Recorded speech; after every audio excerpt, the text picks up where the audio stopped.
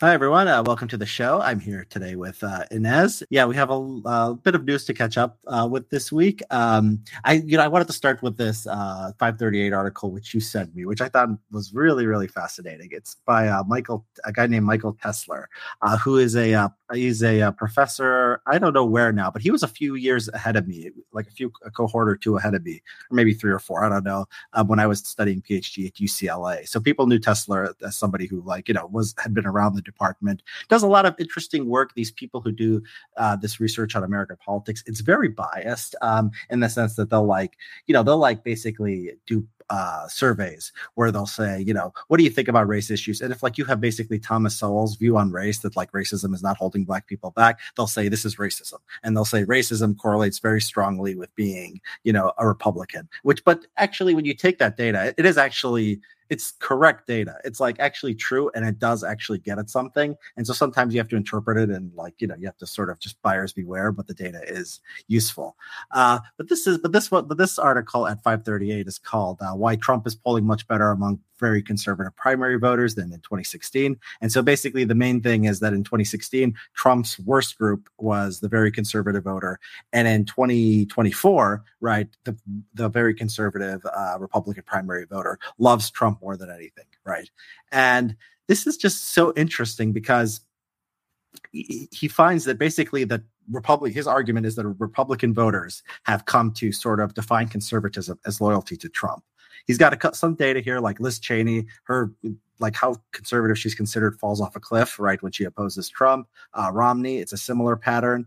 There's other data from other senators too near the end of the article. But I thought this was actually fascinating and tells us something about the primary. But you tell me, what did you think of this?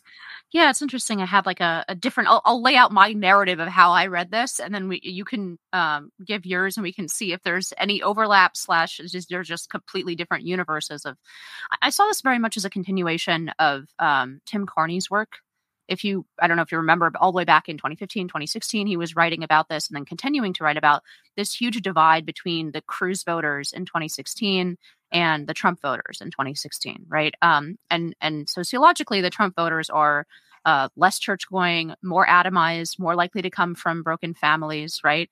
Also geographically in struggling regions. We know that's the constant political narrative, right, about the Rust Belt and everything else. But he basically put together these two profiles, but then the people who would call themselves very conservative on ideological issues in 2016 or policy issues, but they tended to be more church-going, more intact families, higher rates of marriage, right? Higher rates of being a parent, all of these higher rates of civic volunteerism, even, right? So there seemed people who essentially were in these connected communities who were conservative were much, much more likely to go for Cruz in the primary than they were to go for Trump, and vice versa. If you were sort of this atomized, disconnected, and post-religious, you were much more likely to go for Trump. And I think one of the things, and I guess I'm kind of put myself into this category because I was quite opposed to Trump in 2016 from the right? I thought that his policy was not conservative enough, and I was a strong Cruz supporter for that reason. But I think two things have happened since then that have changed those trajectory lines that may not be just the thesis of this article, which is just that very conservative has just become an identity with Trump voters, right, or with Trump himself. And that is one, going back and reading Carney's book and some similar research he's done where he, even recently in 2019, where he's laid out some of these patterns in American life. It struck me how much more I agreed with the Trump voters that he interviewed. Whereas when I read that in 2015 and 2016, I was like, no, these guys are they're leftist whiners, right? They're talking about the system being rigged and everything being stacked against them. And I was like, you sound like Bernie voters, where's the sort of up by the bootstraps mentality of conservatism here? And it struck me how much I agreed with them going back and reading it a couple years ago, rereading it and thinking, no, these guys saw something I didn't see, which is the rot in our institutions was so deep. I mean, and it proved itself over and over and over again during Trump's presidency, right? There were all these unprecedented things that these institutions did to try to get rid of Trump that, even though I didn't, initially like Trump, put me very, very strongly in his camp over and over and over again. And I think this is a centrality of Trump's appeal. The best part of his appeal is when he can credibly make the case that a rigged system hates him. And I think a lot more people, especially people who consider themselves very conservative, even on policy, see that very clearly and therefore identify more strongly with Trump than they did when he first started running. But you think this is something else? No, it's that sort of sounds like you agree with me. You're saying, yeah, I think that basically by 2024, by now, that basically conservatism means loyalty to Trump. And you're saying that basically you saw that people were attacking Trump and you found yourself on the same side of Trump. And I guess that seems to be what you think is going on with the voters. Well, so I think the way you put it to me off air was something closer to personal loyalty. And I don't deny that there is that core Trump voter who is very, very attached to Trump as a matter of charisma and personal loyalty. I'm not sure actually that it's that category that's described in this 538 article. I think actually those folks tend to be more moderate on a lot of policy things, or they don't care about policy at all and they're just in it to watch Trump smack around the left. And that's culturally satisfying for them for all kinds of reasons, right? But I think actually it's backed up by what was it? Anderson, what's her first name? The pollster, the Republican pollster who tweeted this article out. Her polling on the same group of people, these self-identified very conservatives, also shows them to be the most open to switching to DeSantis, right? In other words, this group of people and this group of voters very much likes Trump for all the reasons that I just laid out, but is also open to somebody who is willing to sort of hit the system in the same way, in a more like conservative policy-minded manner. So I think those are two different groups of people going on. I think actually Trump's hardcore loyalist base would not be calling themselves very conservative on a survey, not very often. Mm. Yeah. So, one of the interesting things they do in this article is they have this thing called the DW Nominate score. So this is in political science, is used basically to rank people ideologically, right to left. And the idea is that basically, do they vote on the right wing or the left wing version of every bill? And it's just by, some complicated math where they do it and then they figure it out, right? And so in this, and there's flaws to that. Obviously, it's not perfect. But as far as this goes, they have the DW Nominate score on the x-axis, and then the y-axis is show how conservative they're perceived. And so generally the senators in their own state, the more they vote conservative, the more conservatively they're perceived. But you can see very strongly like that the guys who voted to impeach Trump, like given where they are, like how they actually vote, like Ben Sasse and Pat Toomey, have very standard conservative voting records, but people with the same record, they're perceived as less conservative.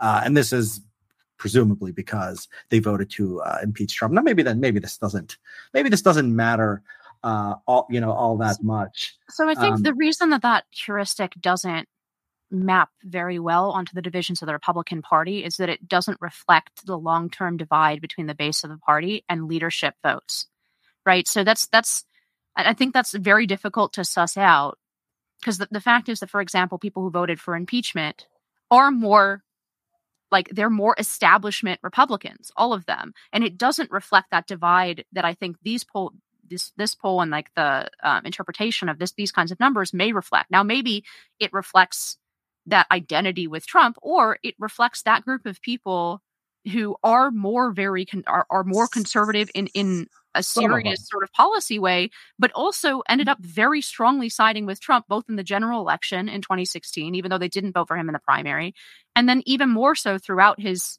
tenure as president. But there's no way to separate out so the people that you're listening, for example. Ben Sasse might be the only exception to this, but a lot of the guys who would have a strong, quote unquote, conservative record, meaning they vote with Republican leadership. That's how you're defining it. I would want to see those numbers rerun, for example, if this is, I don't think, not even around anymore, but they had conservative review rankings, right? And that was much more like policy based. So, for example, how would a survey or a study like the one you're describing rank votes for this debt deal, right? If you're voting with leadership, you would be more conservative, whereas like somebody like Chip Roy would be ranked as less conservative based on this vote. And that's not it assumes an identity between party leadership voting and where you are conservatively. And I don't think that reflects the division in the Republican Party at all. Yeah. So, like, to said Sass, but also Pat. I mean, does Pat Toomey? Do you see him as an establishment conservative? And like, you know, yeah. I mean, obviously, there's a spectrum of such things, but yeah, fairly so. Like, my impression of him is that he's a pretty establishment guy. Is Tim Scott an establishment guy? Yeah. Is okay. Well, Tim Scott is a little bit, you know, more. So like they all do that. You say they vote with the they all take a lot of party lines. So then the question of what would separate, quote unquote, the very conservative group from the general group of Republican voters, to me, would be exactly something like this kind of debt limit fight. Are you more sympathetic with the rebels than you are with McCarthy? Right. And those kinds of distinctions are totally lost. But to me, they're the essence of the thing. And certainly back in 2015, 2016, that was the argument that Ted Cruz was making. He was making a trading on his reputation during the Obamacare debates and everything else of being basically the anti-establishment guy. And he still got rickrolled by Trump. But I think those are two different groups of people who sometimes align and sometimes don't. Yeah, I don't know. I mean, I think it's just much simpler. I mean, isn't it just much simpler to assume that, look, the Republican primary voter is very tribal. They really like Trump, and they don't want anyone criticizing Trump. Like, why is that just like not the easiest thing to believe? Well, I'll tell you what will separate out who's right on this, and we can return to it. And I'm open to being wrong on it. But how the attacks that Trump is using right now against DeSantis land will be an indication of which one of us is right. So in other words, if you see people who identify as very conservative turning against, not like in any like intense way, I don't expect like a mass fallout from Trump. But when Trump says things like Cuomo did a better job on COVID than Ron DeSantis, right? Or when he hits Ron DeSantis for voting against amnesty, how does that group of voters respond to those kinds of attacks with Trump very explicitly hitting DeSantis from the left? Because I think there's a lot of people out there in this category who think that Trump did a good job, think he was totally sunk by the deep state and whatever else, which I think is a view that has a lot of truth to it, by the way, that he would be a good president for round two. They probably think he didn't win. I mean, that he did win this time around and it was stolen from him. And but at the same time, they don't dislike DeSantis. DeSantis, a lot of them had very positive view of DeSantis because he's enacting the agenda that they want Trump to enact.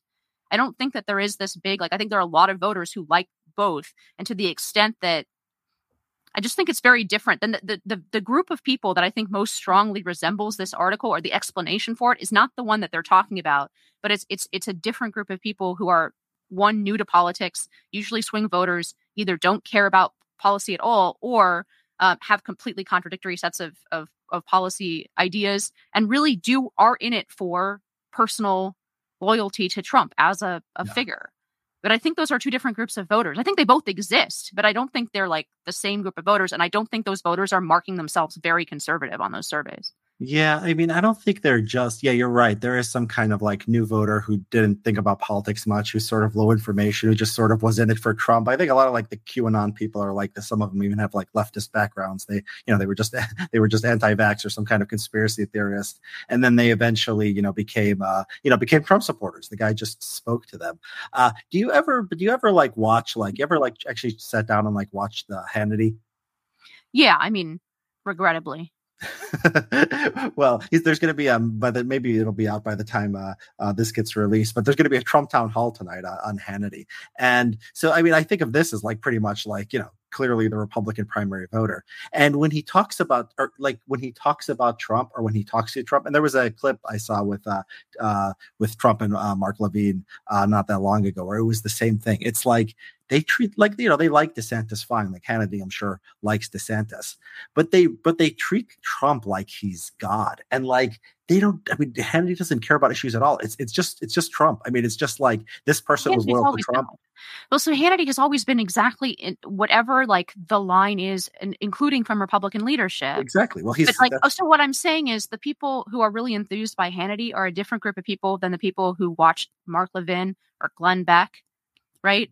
Those are the Republican voters. People. What are the Republican voters? They're all Republican voters, but that's what we're talking about here, right? they're a different audience. And I'm not saying that the voters you're talking about don't exist. I just don't think they're marking that very conservative bubble. I think that poll reflects a very real shift of people who are initially skeptical of Trump because he came from the left. The whole, like the people that Cruz was talking to with that New York Democrats line in the primary, right?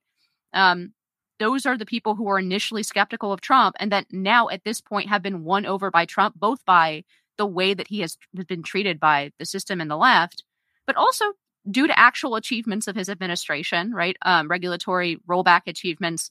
The judges were really important. The fact that he followed through on the infamous list, that's really important to this group of voters, right? And those are the voters, to the extent that this is a contest at all, if DeSantis can really get off the ground at all, I think those voters are open to listening to him saying, I will make the things that you liked about Trump happen more and actually execute them. I think those voters are open to that case. It doesn't mean that they don't like Trump. They still like Trump, right? Yeah. But in a way that his harder core supporters who are non-ideological, they're not open to that at all. I think he probably has 20 or 30% of the Republican base voters, primary voters, like purely on basis of personality and charisma. But I think there's probably another, I don't know what the numbers are, but like 20 or 30% who are with him because they are conservative. And I think those voters are peelable.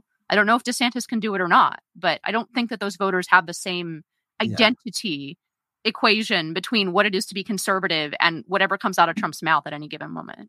Yeah, I mean, so the voters, are clearly not one thing. There are some who actually care about policy, who, look at DeSantis's record and say, wow, this is pretty incredible. There are people who are just sort of, vegetating in front of the TV and just, following, the FBI scandals around Trump and just love Trump, the person. And there's, a lot of people who are probably in between, right? And it's just a question of a numbers game. How many of each sort of category are in the Republican Party? And you're right. When you say 20, 30%, I mean, are probably unshakable for Trump. I would assume it's more than that. It's, say it's 30, say it's 35, say it's 40. This is the, well, that's what he won the 20. The reason I pulled that number out is the I think it was like 32 or 33% that he actually had in the primary. Yeah, I would assume it would be at least as much as time, maybe a little more, maybe a little less. But either way, DeSantis is going to have to consolidate the rest, right? I mean, that's the problem. The problem is, if these people, like, so Trump, you just do the math. I mean, you just do the math and like DeSantis has to win. If 30% are in Trump's camp, DeSantis has to win something like 70 or 80% of the rest. And that's with like everyone else in the field, right? He has to beat Trump among that group. He's got to beat everyone else. He's got to grab 80% of the vote. And that's just like, I don't think it's going to happen. I mean, I can maybe imagine a scenario where it does, but I'm just very, very skeptical that it will. Well, I mean, I'm somewhat skeptical that he can do it as well. I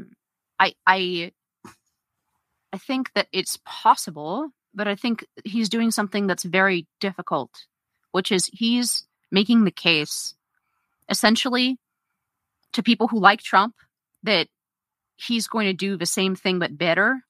And he's got to change their minds on that front because Trump is the proven quantity to them in that equation, right? And so, what I'm saying is I think that there is a block of these people who are persuadable on that case, whether or not Ron DeSantis, whether or not they're a big enough block and whether or not Ron DeSantis can persuade 80% of them or whatever. Those are open questions, and I'm somewhat skeptical that he can. But I don't think that all the people who are currently, for example, polling for Trump right now, I think some percentage of them, if they listen to the case that DeSantis is making, are going to say, well, that's reasonable. Like, I want to hear Trump respond to that, right? Like, how is he going to respond to the fact that the wall has not been built?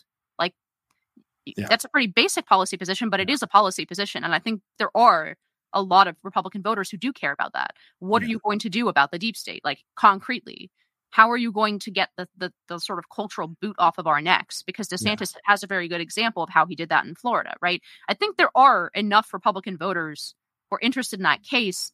I don't know if they're enough to make the difference between winning or losing the primary, but I don't think they don't exist. I think there are people like that. A substantial portion of the party is out there. Yeah, you're right. The wall is sort of a tangible, concrete thing you can point to. He'll say it did exist. He'll say, there's really no limit to how Trump could sort of just create reality, right? He'll say the wall is there, or just it's 90% done, or something like that. And then there's some of these like critiques that Trump makes that are like you think it would be easy to push back, so when he says like the election was stolen basically in 2020, the obvious question is like, why didn't you do anything about it? And like, why won't they just steal it from you again? Because now you're not president. So like, what's going to happen differently, right? And DeSantis can't say this because DeSantis can't run on the idea that the 2020 election was real, right? Then he would be like a liberal, right? So he's lost sort of like what actually would be a very strong line of attack on Trump. I see them talking a lot about why didn't you fire Fauci? Why didn't you give the country to Fauci? Yeah, that could work. I mean, I would recommend doing that. We'll see. Yeah, I think that that's reasonable. Attack him from the right and attack him on these like personal things like Fauci, like because Fauci's sort of like personalizing like everything bad that happened during COVID. He's also making the argument that exactly kind of without getting into so far, and I don't know if he'll be able to, without getting into litigating the amount of fraud in 2020. He has been making the argument, for example, he's been talking to people. There's that video of him in Iowa going around where he said, of course I'm going to be using ballot harvesting. I'm not going to fight with one hand behind my back. Like that's a division. I don't know how that's going to play out in a Republican primary, but like that is part of the argument he's making is I'm going to win this. I'm more serious about all the things that are necessary to fight in a rigged system than Trump is. Whereas Trump, told people not to use mail-in balloting. I'm not only going to tell them to use it, I'm going to like go ahead and use the tactics of the left because that's the playing field that we have in these states. I think that might be a convincing argument to some people. Yeah, it might be. I mean, I think that could work too. DeSantis can also point to his record in Florida. I mean, they've done some things on voter integrity. He could point to that too. He says, I do more than, Trump didn't do anything while he was sitting there as president. Yeah. I mean, it's pretty, I think we can easily predict sort of the things DeSantis is saying and the things DeSantis will say.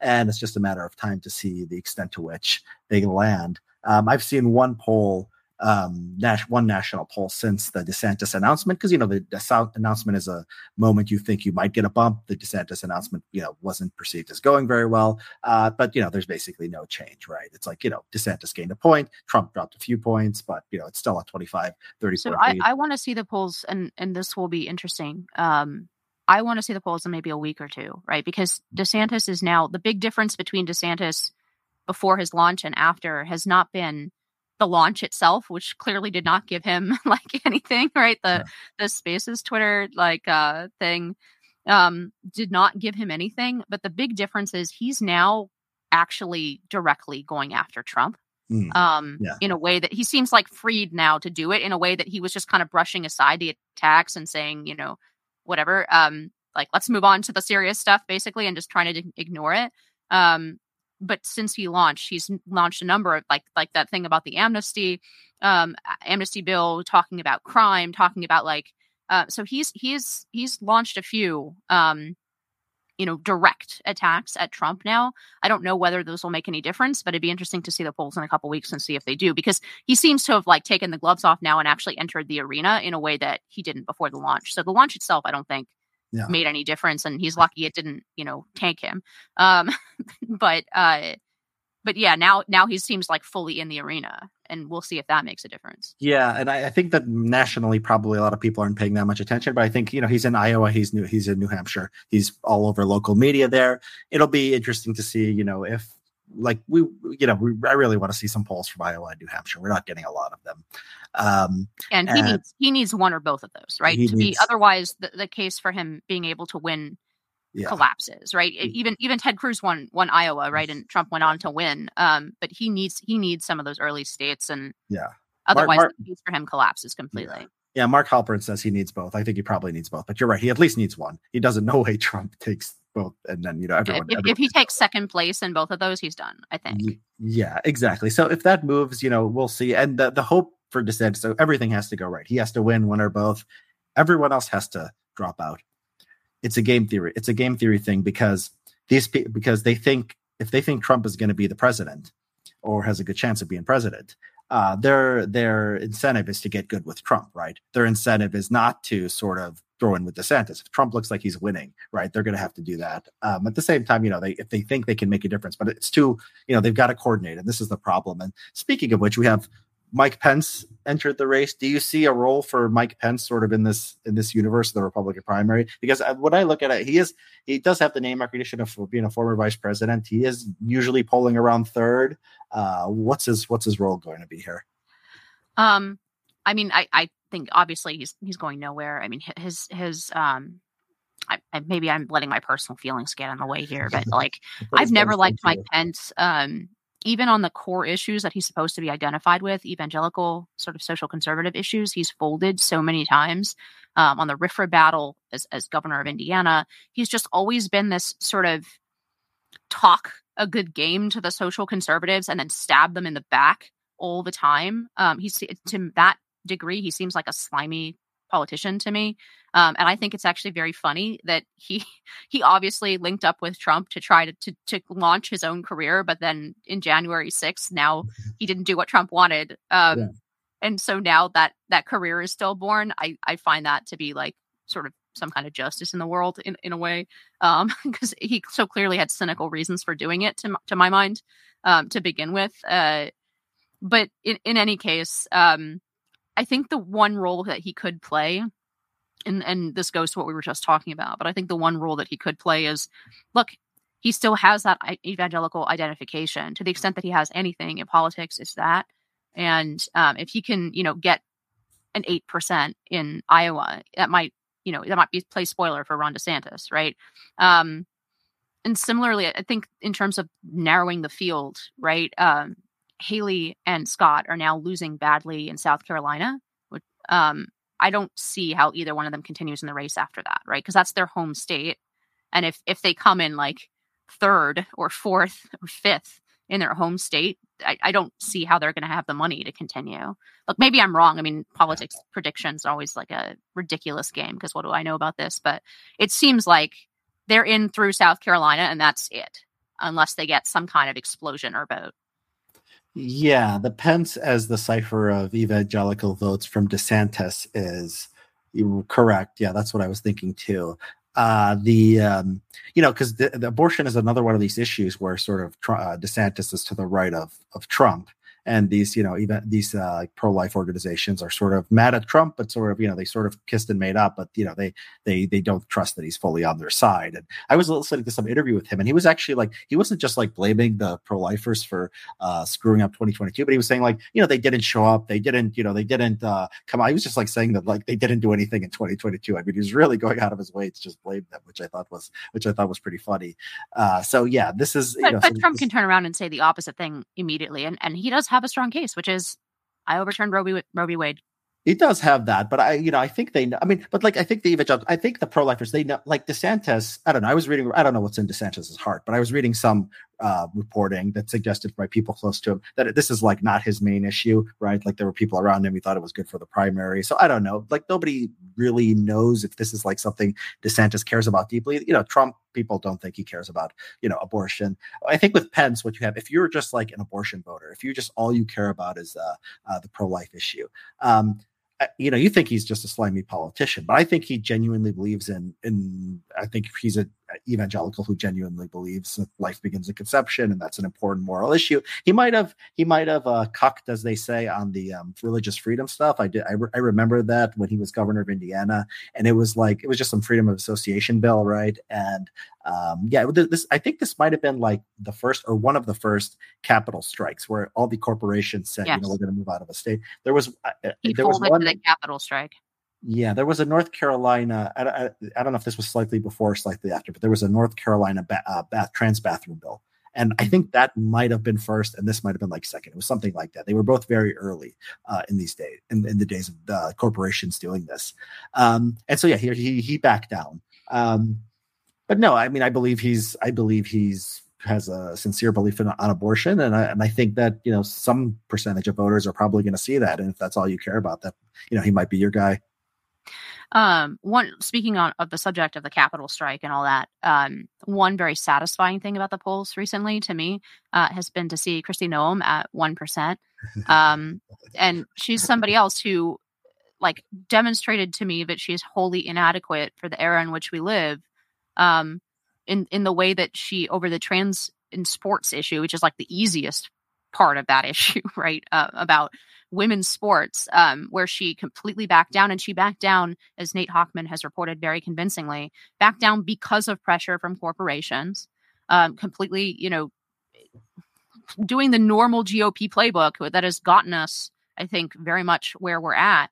And that absolutely tanked any national hopes that she might have had. She was considered a rising star, potential VP pick for Trump, et cetera, because of COVID and because she was the other governor who did not shut down her state, right? But that one issue tanked her national career. And I think that that's really good in terms of, that shows that the Republican voting base, I think, is ahead of the party. Mike Pence also similar rhetoric to Nikki Haley and Kristi Noem on this stuff, saying, well, we need to think about the jobs with Disney. I don't think that the government should be going after a private corporation. That was Mike Pence coming in the other day. And then Nikki Haley earlier several weeks ago on Fox.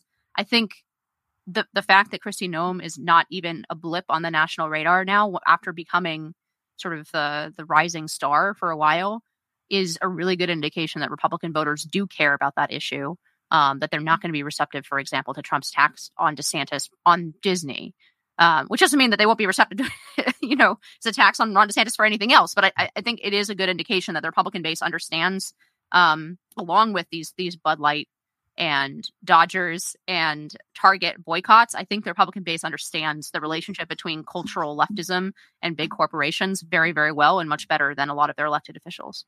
Yeah, I think that's right. I don't know if that's why Kristi Noem is sort of not in the. I mean, I think a lot of voters probably don't know who Kristi Noem is. I mean, the governor of South Dakota. She had like huge polls initially. Like there was this moment where all the pieces were written about Kristi Noem and how she's the rising star Republican Party. She gave that speech that I thought was not very good in front of the in front of the Four Faces on in South Dakota, right? Like. Or North Dakota. Is that in South Dakota or North Dakota?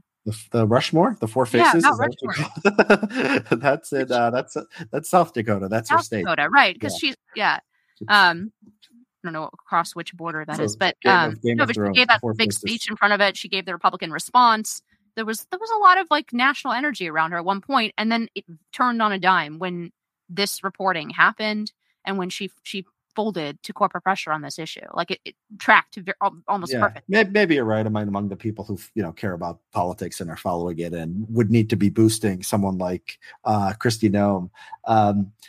So Pence, spoiler, or maybe what's his goal? What does he want? Like, why is he doing this? He thinks, somebody once told me, somebody who's close to politicians, like they do this because they think guy A drops dead from a heart attack. Guy B drops dead from a heart attack. That's it. I'm still there. Right. Is that all that's sort of going on here?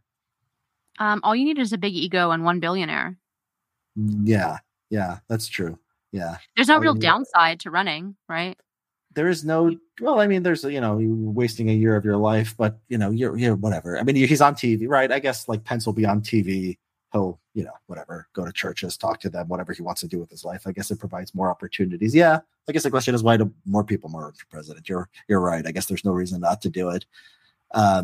Okay. So yeah, Noem is Noem going to jump in? Have you seen anything about Chris? I've just not heard anything about her. I mean, the North Dakota governor is jumping in. Do you hear about this? No. It's very exciting. He's like actually announcing. Yeah, that's how exciting it is. His name is North Dakota Governor David Burgum. He's going to self-finance and he's going to run for president. So that's very exciting. But the one I'm actually excited about is Chris Christie. And I think that, we're just all sort of looking back to 2016 and we're all remembering,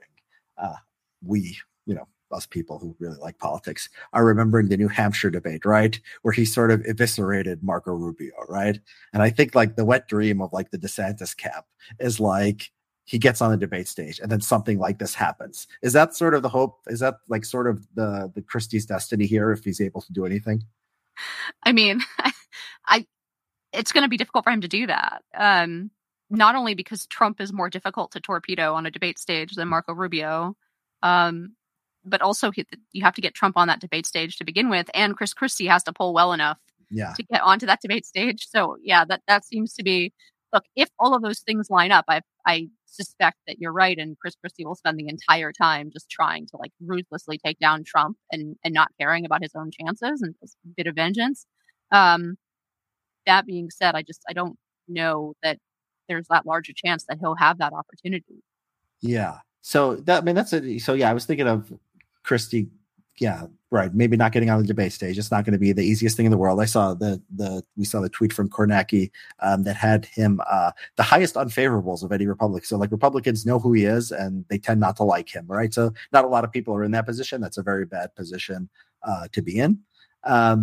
And so he's got to make the debate stage. And then Trump has to debate. Now, that's interesting. I didn't consider the possibility that Trump just would not. I mean, there have been talks that he might not debate. And it's so funny. This is why people sort of love Trump. They asked him, are you going to debate? He said, maybe if DeSantis catches me in the polls, right? He just tells you like what's going on, right? And so it makes perfect sense. That's exactly, I think, what he's doing, right? If he's 30 points ahead and it never changes and he's just 30 points ahead for like 4 or 5 months from now, like he should just go to Mar-a-Lago and just like eat steaks and like DJ weddings or whatever he does down there. I mean, he'll just have it, right? He shouldn't even do anything. And then, but if DeSantis gets close, if it's even, within the same universe, I think they're going to have to debate it. Is that the way you see it too? It's just basically if DeSantis has to catch him first and then they'll go on the debate stage. Yeah. I mean, look, it makes perfect sense from a sort of game theory analysis for him not to do it until he has a reason to. I do think that it's not a good thing. This is something that started with COVID, right? Really, the optionality of debating. We saw it in the Arizona governor's race, for example, where Democrat refused to debate. Obviously, Joe Biden, there were fewer debates and they were very far away, and like it allowed the COVID environment allowed Joe Biden to run from his basement. I do think it's not a good thing for the Republic, to the extent that even saying that is sort of laughable, right? But yeah, I think it's a good thing to put these guys on a stage where they're not mediated by headlines. And have them speak directly to voters. I would like to see Lincoln Douglas debates come back where we just get rid of the moderators and just let them go at it. Now, that doesn't really work with like 8 people on the stage. But, I think it's a good thing. It's a good opportunity to actually speak unmediated to voters. And I think that's what Trump used Twitter for. But, we know now that to a larger or lesser extent, all of those social media workarounds around the media, those themselves are now controlled by the same Borg, more or less. Twitter might be the exception. It might not. There's some very frustrating things happening today with that Matt Walsh documentary, What is a Woman, which is getting deboosted for quote unquote misgendering. Although I get an alert whenever Elon tweets, and I just got a tweet from Elon saying being fixed 9 minutes ago. So it sounds like I don't even know the context of the tweet, but I'm assuming it's that. Yeah, it is that because he had responded before and basically said, "Oh, this is a mistake." So, but nothing had been done last time I checked. But yeah, hopefully Twitter will remain reasonably free speech based platform. But I think that was the power that Trump had to go on Twitter and sort of totally circumvent the media, where people could just check out the text of what he said. But I think debates serve much the same function. I think they're really important in an ever more mediated sort of media landscape where the headline and the selective quoting and at this point like AI deepfaking and whatever else creates so much confusion and bias. I think it's a really good thing to have a standard to demand of all candidates to actually stand in front of the American people and debate. That being said, that's like pie in the sky. Like Trump has a good reason not to. Like there's no sort of upside to him debating really with the polls the way they are right now. I'm very interested that you said that about debates being good for democracy. What do you think about the DeSantis strategy or sort of principle that he doesn't talk to the MSM, so he doesn't talk to NBC or like New York Times or Washington Post? I don't know if they're still doing that. It seems that they are, but they're talking to conservative media or they're just talking through social media. Do you think that's similarly harmful for democracy? No, because the reason that I felt it's almost like the inversion, as in I think the mediated voices of the media are a huge problem. Like the way that they mediate between what the candidates are actually saying and what people actually receive is a problem. And that's why I favor going to social media, because it was, at least if the tech companies allow it to be, it was a direct format, right? Where the candidate says XYZ and the voter hears XYZ. So I'm generally in favor of all of those things. And I think it's frustrating that Republican politicians still completely simp for legacy outlets that consistently misrepresent and mislead people about what they said and did. I think that's a problem. And I think if we ever want it to change, you have to start hitting journalists where it hurts, which is access. Yeah. I mean, I think I disagree with this. I think you need to sort of engage the media. I mean, there was a hit piece on me, not a big piece, but like Axios, they did their little bullet points about me at the University of Texas, and look at these tweets of this bad guy. And it was a thing, trying to get rid of me. They can't do anything. But I know the media is bad sometimes. That being said, I mean, they do have an absolutely massive audience. Strategically, I don't think it's a good idea. You can't be fooled into thinking Twitter, like, okay, I'm going to go directly to the people on Twitter. Like, you can't be fooled into thinking that that's the entire world. I mean, if you've ever looked at the numbers for like number of people who just watch like the NBC nightly news, like basic TV, not cable, NBC, CBS, ABC nightly news, they're absolutely massive. They're bigger than people's Twitter's accounts. They're bigger than the cable news networks. And the cable news networks, I mean, DeSantis team was trying to pretend like the Twitter launch was such a big deal, and they're like, oh, we had hundreds of thousands people in there. Like, it would have been smaller than any TV network, much less all of them. They probably would have all covered the DeSantis announcement live. So you would have had CNN, MSNBC, Fox News. You would have had many multiples times of people watching it. And so, they do exist. I mean, they're not gonna. The New York Times is not gonna disappear. CBS, they're not gonna disappear. There's good journalists and there are bad journalists who work for these institutions. Call them out when they're unfair, sure, but I don't think this is good from, as you put it, a democracy perspective or from just a pure, self-interest perspective for DeSantis. So first of all, it's not my position that Twitter can replace the audience of legacy media. That's why I think the debates are important, right? So whether it's Twitter or any other way, I think more unmediated contact between the people running for office and what they say and the voters is a good thing. That's why I'm in favor of the debates and in favor of them being as little moderated as humanly possible. I think the DeSantis camp position isn't, we never do public events that are then covered by mainstream networks. The DeSantis position is, or at least this is really a Christina Pushaw position, right? Obviously, DeSantis has endorsed her vision, but I think she's right about this, which is, why are you going to take juicy stories to the New York Times, right? Why are you going to leak to the New York Times or to Washington Post, right? It's important because they have huge audiences and they shape the narrative. But what ends up happening inevitably is whatever you think you're getting is this that garbled through this like misleading filter, and the only way to actually punish those outlets for their misleading coverage and sometimes factually incorrect coverage is to punish them for access. It's like this. I mean, I just like the Trump and media game, right, where they're both gaining what they need from the game. Where media loves to cover Donald Trump in a very often misleading way, right? But they need him. And the Trump administration leaked consistently to the New York Times and to Washington Post. And I think Christina has a good point. I think she has, at least in Florida, right? She has managed to get the kind of coverage that she wants. I think it's just different. It's call by call, right?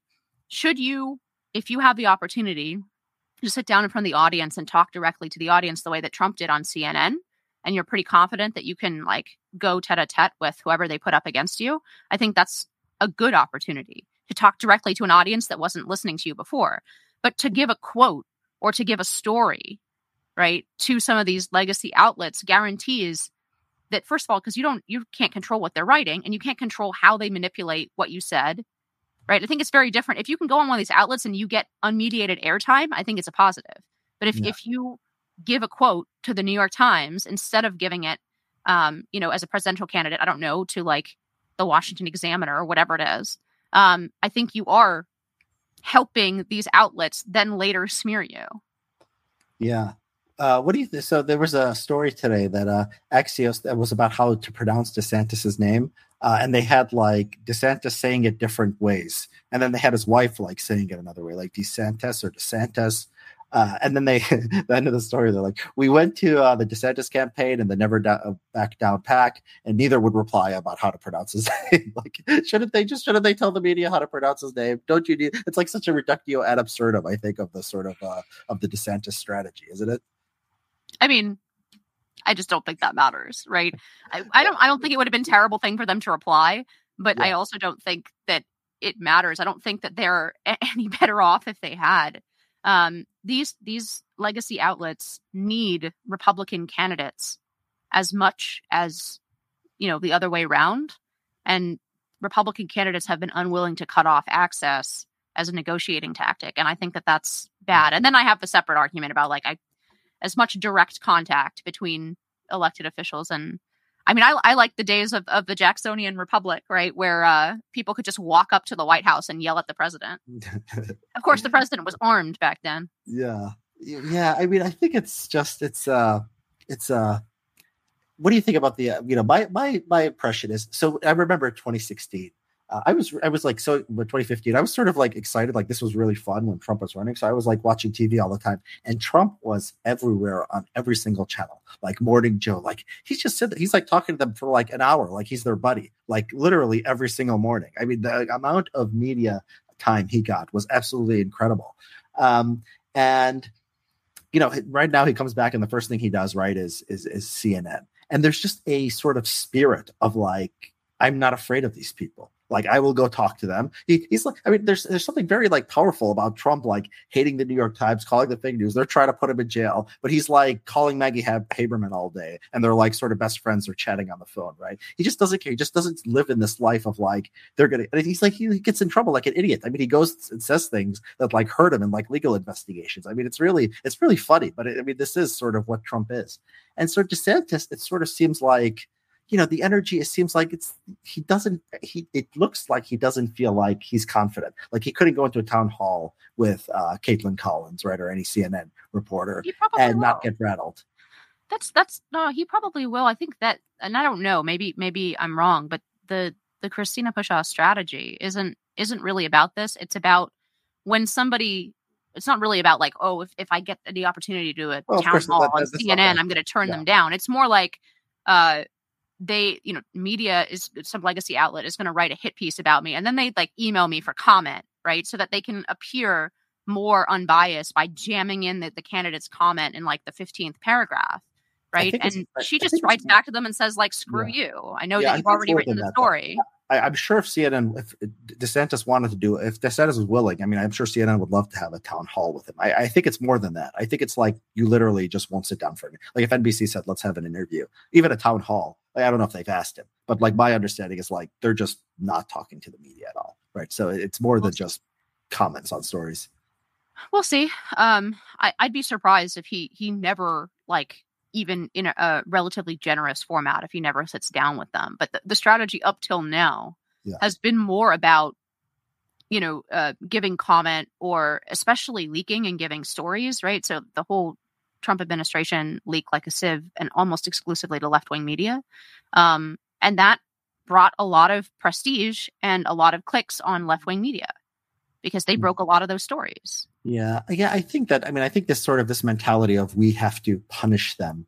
I understand what you're saying. I don't think that this is like, I don't know. Like it doesn't strike me that like maybe individual reporters, you could say, look, Taylor Lorenz, you are so dishonest and so out of your mind that, we're not going to talk to you. But I don't know if it's role of like candidates or conservatives to like punish them by, withholding access. Do they really? I mean, do they?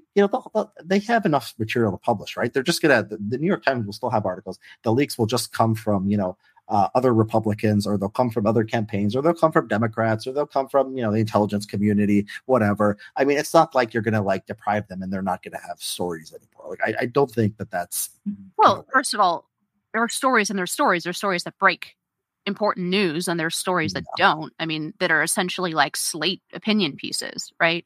I think that there's quite a distinction for the prestige of the paper between those two things. But more fundamentally, I actually think Trump and DeSantis are just going about this in a different way, but I think they're both right in the way they think about it. They're also the way that Newt Gingrich thought about it in 2012, where he became the first candidate to get a huge boost from voters for directly attacking the media. I think it's about recognizing the institutional bankruptcy of a lot of these outlets and the extent to which they don't only have a bias, but they're willing to outright print falsehoods to back up their political beliefs. And I think it's about just recognizing that the emperor has no clothes, that these legacy outlets,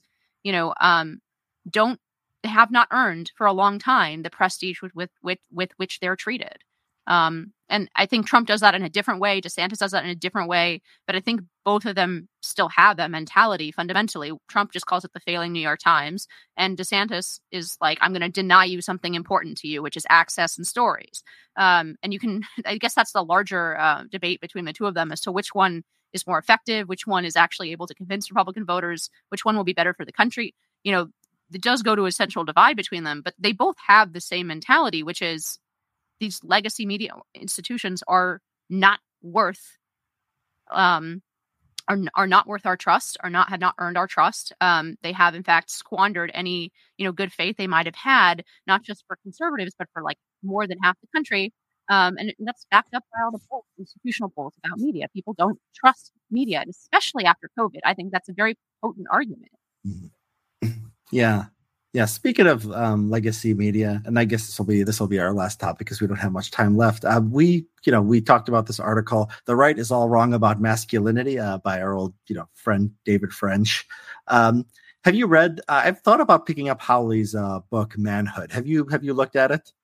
I haven't read the book, but I did read the David French article. Okay, yeah, I read the French article too. Not because I normally read the failing New York Times or David French, but you don't need tips on discovering masculine discover your manhood or whatever it's supposed to be in there. Yeah, there was another review on the New York Times that I was like sort of more detailed than the French one. I know people like to hate on David French. But, I do think there's something here about the idea that conservatives do whine and they do complain a lot. And, the question is, how justified is it? We were going to have a larger discussion on, like how angry people are or how angry they should be. And that's, probably don't have time for that, but maybe we'll just talk about French and Howley sort of, as a sort of a start of that conversation. And to go around like saying it's the end of the republic every time you lose the election. I mean, to say that like the country is going to be destroyed. I just don't share. Maybe you should think this is like a reasonable place to sort of be at this point in our history. And look, I think there are things that are very bad going on. I don't think they're as easy as vote Republican instead of Democrat, or have the real conservatives take over and, the Republican Party and have the win. I think there are like deep, like societal issues, like things like, the entitlement spending, things like, the culture where it's gone, and anti-natalist culture, these things that a lot of these things cannot be solved by just Republicans winning within the conservatives winning within the Republican Party and then Republicans winning elections. And so I think that there needs to be like more stoicism. And I think I sort of agree with David French on this point. But you did not like this article. So please tell me why. No, I mean, and there's a larger question here that we can talk about, and we promised to talk about last time, about whether it's reasonable to have a doomer perspective on where the country is. I think it is. I think it's a reasonable perspective to have. Now, that doesn't mean that, it's inevitable that like the arc of history of the United States is bending towards disaster or anything like that. But I do think that we're in a very bad position. But first, about this David French article, I mean, the line that just stood out to me as like just obviously wrong. He writes, aside from dominance, a concept with precious few virtuous uses, the other aspects of traditional masculinity the APA cited have important roles to play, right? So the APA defined traditional masculinity and said basically like it's on the whole harmful, and this is part of the jumping point of his review. But he said, so this APA document defined traditional masculinity as marked by stoicism, competitiveness, dominance, and aggression.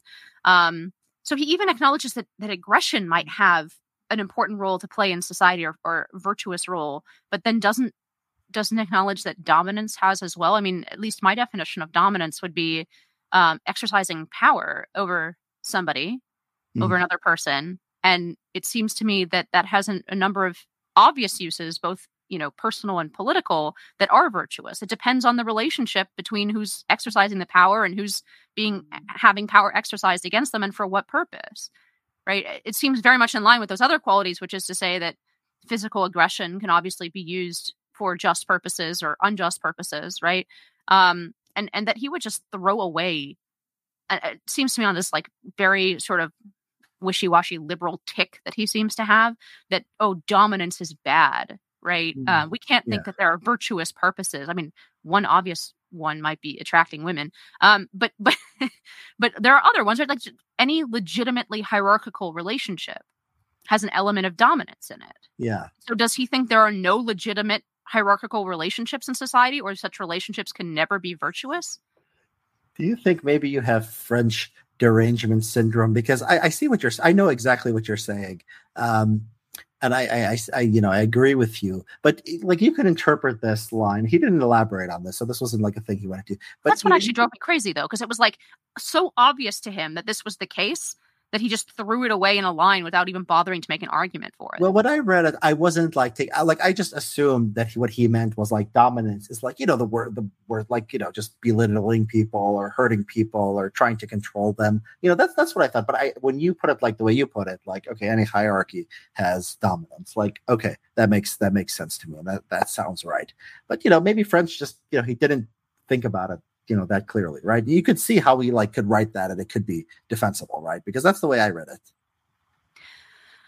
Well, I think that the assumption, it reflects something about his larger mentality, right? Which is that there are like these bad things about, he has a certain view of the right as like full of these very bad people with very bad impulses, and doesn't even bother to sort of check that gut impulse to the extent that he writes something that is flatly not just not true about our society, but like has never been true in any civilization on Earth, right? Unless you think that literally every human civilization of all time had no virtue whatsoever.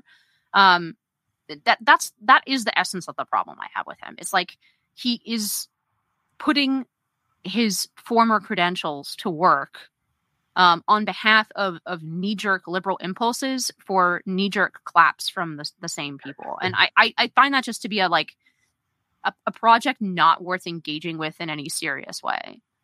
Yeah, I think this is about David French. So if you've never heard of David French and you just read this article, you don't think you could have, you might have been able to put it out to me. I think there were parts of the article that I agreed with about Stoicism. I do think that there's a certain virtue in Stoicism, but then again, this returns to the question of how justified are people in complaining, and maybe this is a good sort of way to close the conversation in a way, because it goes back to this question of rereading what Trump voters had to say in 2015 and thinking that it sounds a lot more reasonable after the last 5 years about the system being rigged against them, about, a lot of this stuff sounds very non-stoic. It sounds whiny. And that's how it came off to me initially. It was like, this is the sort of mentality that we rightly deride when the left, for example, talks about Black poverty. That there's no room for individual agency in the way that you're talking about this, or individual character or virtue. It's all like the forces of the world are acting on you. Now the question is, how true is that?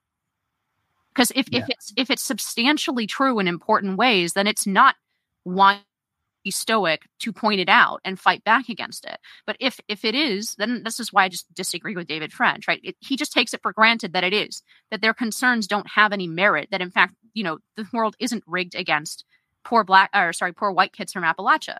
And it's very unclear to me that that's the case these days. Yeah. There's so much there. Yeah. We try to keep these things an hour though. And we promise you, listeners, we will get to how angry should conservatives be, and maybe we'll do. Do you? Would you? I've been thinking about reading actually Hawley's book, maybe even writing something about it. Would you be interested in possibly reading Hawley's book? Yeah, I'll read it. I like Josh Hawley, and I think it's an interesting subject. I do think he could have chose a better title. There's just too many jokes that can be made about, but Holding Josh Hawley's manhood. Yeah, Yeah, very right. mature. But no, generally, I think Senator Hawley has said some very interesting things about this subject in particular that are worth taking seriously. So yeah, I'm down to read it. Okay, cool. All right. Well, until next time, everyone.